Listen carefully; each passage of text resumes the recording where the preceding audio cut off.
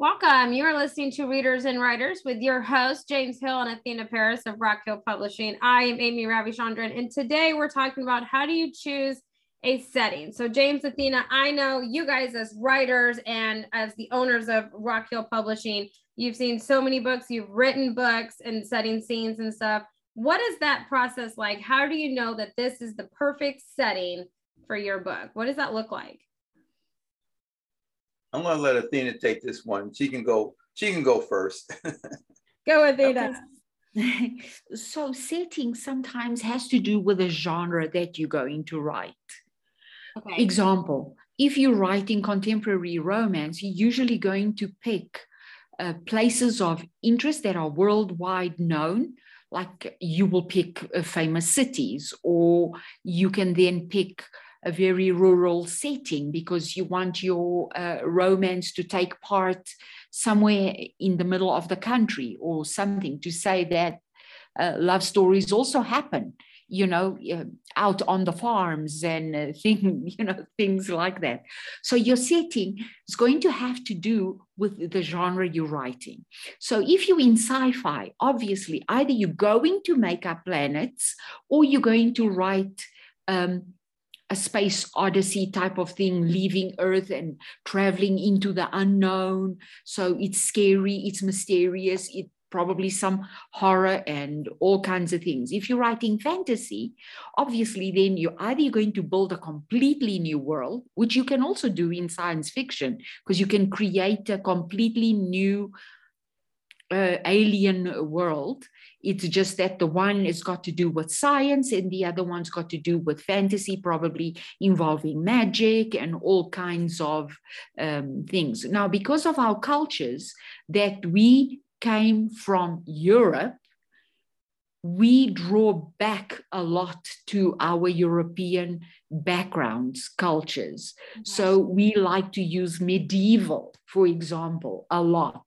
Medieval England, Vikings, those kind of things. Whereas there's a lot of other cultures that we could draw from if we do a little bit research. There's a lot of African. That's the thing.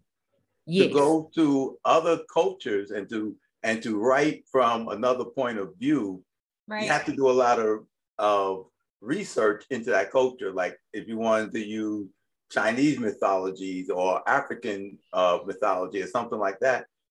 Because, like you say, we're in a Western world, mostly dominated by European society. When you talk about fantasy, they always go to the medieval period, and that's always the castles, the kings, the queens, that type of storyline and that type of setting.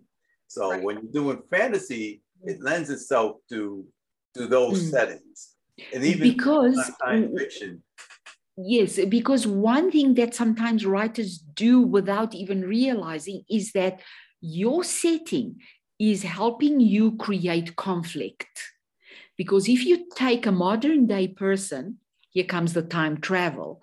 If you take a modern day person and you stick them in medieval times, you can see all kinds of things are going to happen, because the setting itself is already a challenge to that person, because everything is different. They don't have electricity, they don't have running plumbing, their clothes are strange, their shoes are horrible, there are no tarred roads. Everything is different. So all of that is already creating conflict even before you've said a word to anybody in that world. And that's sort of like the portal fantasy, portal science fiction. We take somebody from this world and we drop them in another world. Yeah. And of course, like we say, a lot of times being from a Western society, we use Western themes.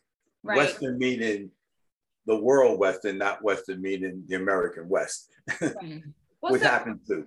So that's my question, right? Because this is one I've always had, and I don't know why, but whenever the moment comes for me to ask it, I forget it. Okay, but I'm not going to forget it this time. When you're writing like a fantasy or a sci-fi, right, and it is like portal travel and things like that, even if it's like to made up planets and stuff, right? Like Avatar, like that whole movie, right, is like a whole thing, like humans going into, the Avatar land. But how do you do research for that when it doesn't exist? Like, that's my question. Like, I want to really understand that, because these ideas are so fascinating, but I want to know, how do you just like build them around like different mythologies? Like, how does that happen? Because you're supposed to, when you're creating a world, you have to think, how do things work in my world? There's a government. There's an actual planet, flora, fauna. What kind of animals, birds are going to be in this world? Is the water going to look blue like on Earth, as on Earth? So you have to think, what's the economy like? You are supposed to write down all these things that exist and compare if you want them in that world, or you take what you know and you change it to something that you completely make up. What's the money going to be called? How do they operate? What is their level of government? Do they have presidents? Do they have prime ministers? Do they have kings, emperors? Who is ruling this world? Are there different levels of ruling? So like a president, ministers, whatever, depending on which country in the world you live, councillors, senators, whatever you want to create. So you have to think, as is, how do we make our world work? What works in our world? And go see if that works in the world that you're going to create. Okay. And somewhere you can be completely original and swap it around. So you can create new animals, new vistas. The trees can be completely different. They can be the other way around, blue bark and pink leaves, and things like that. That's my kind of tree. Okay, I'm down for that. So here's one that I have. Maybe it's a pet peeve of mine, I don't know. But like Bridgerton, right? Which was written, I don't know when it was written, but the time period, there's like the hierarchy and stuff over in England, but it's like with a modern twist on it. Are those things that, like, if you're going to write about that time period, should you not modernize it? Or is it like, do you need to stay true to that? Or are there just certain elements, right? Because that's like my thing, right? I like, if it's going to be about this time period, then like make it relatable to what that time period would have been like when you do research and stuff. Or those, like, would that be considered still like, I mean, of course it would be like fiction, but how do you come up with that like setting, right? Because it's one of those, I feel like there's a fine line. Yeah.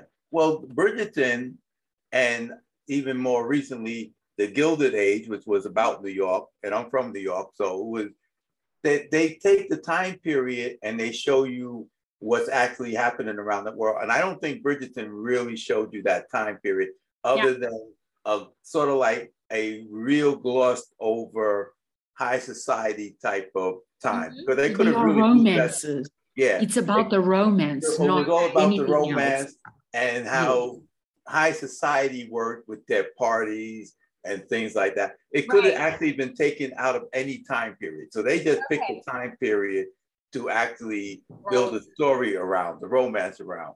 In the Gilded Age, they stuck more to the class system that was going on in America at the turn of the century, at that time period.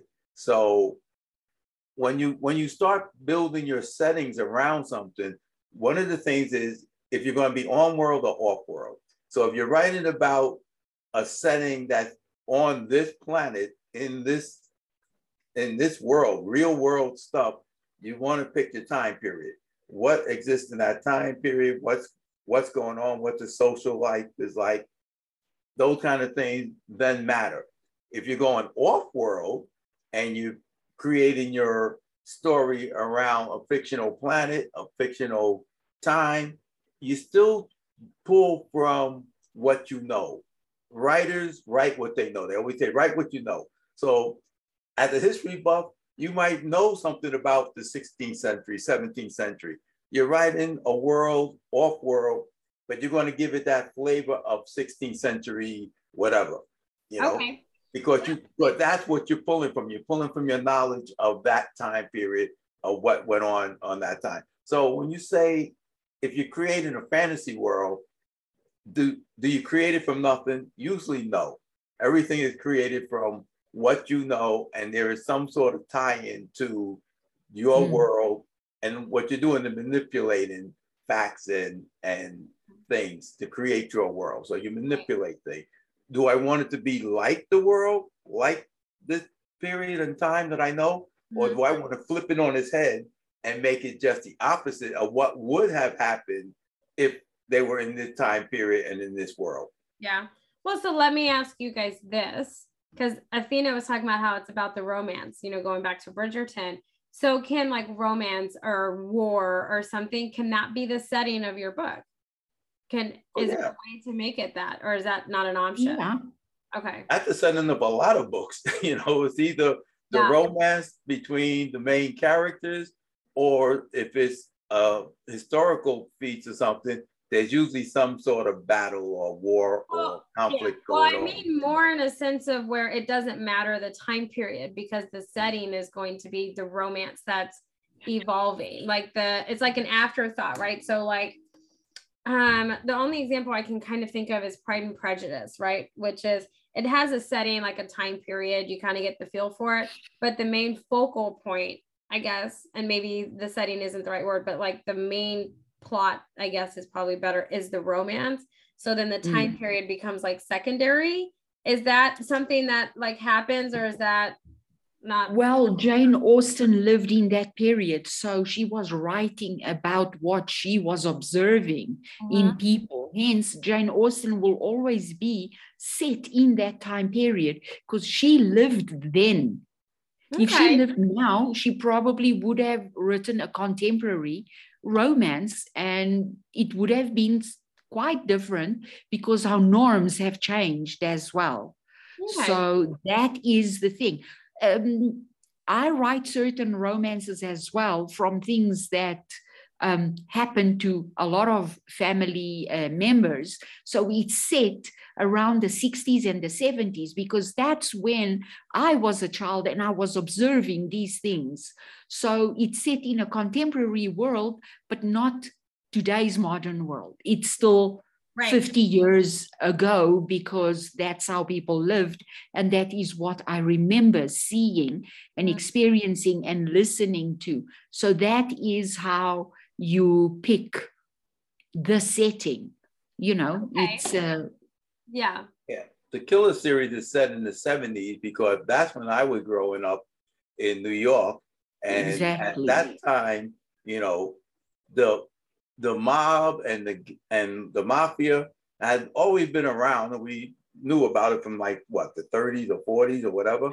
And so it has been big, but in the 70s and 80s is when in New York it came to a real head, and they arrested a bunch of people, and they had all the different people going to jail, and it was making news. So to set a story in that time period, it makes sense, because you're talking about something that everybody will have at least a little knowledge of, if not, a deep knowledge of it. They would recognize the idea. Okay, there was 5 families at this point. You had your Godfather. The Godfather movies came out. So everybody knew the crime syndicates and stuff like that was going on. So it makes sense to write the story in that time period. I could have wrote the story in modern times, but then you're like looking at it as, okay, so what is the mob like today? It has fallen off. It's not as much in the news. You don't hear much about it because so many people went to jail back in the 70s. Yeah. But it still exists. Yeah. No, that makes a lot of sense. I've just been viewing setting the wrong way. I don't know why. I guess I mixed up like setting and plot. Because I don't know, like for Pride and Prejudice, like the time period really took a back seat for me, because it was all about the tension and the romance that was evolving, and so like for Bridgerton, the setting took a front seat, and like I couldn't get into it because it wasn't time period accurate, and so that's where I guess for me they blend. There's like a blurry line there for me, I guess. But it was a modern romance, and the setting was secondary to the story, because it was like the costuming. Like they was wearing all the right costumes and stuff, but they was acting more modern. Yeah, no, I know the new Cinderella did that, right? It was like set in like a Renaissance period. They're playing like Madonna and Michael Jackson, you know? So it's like, it's one of those things, I don't know, I have a pet peeve about it, but no, this has been fantastic. I learned a whole lot. I hope you all listening learned and took little tidbits from all of this. Sadly, our time today has come to an end, but make sure that you join us next week. We're going to be talking about dialogue, which is probably one of the most important things when it comes to writing, is being able to write good dialogue. So you're definitely not going to want to miss that. But you guys have been listening to Readers and Writers, and we'll catch you all next week. Bye, everybody.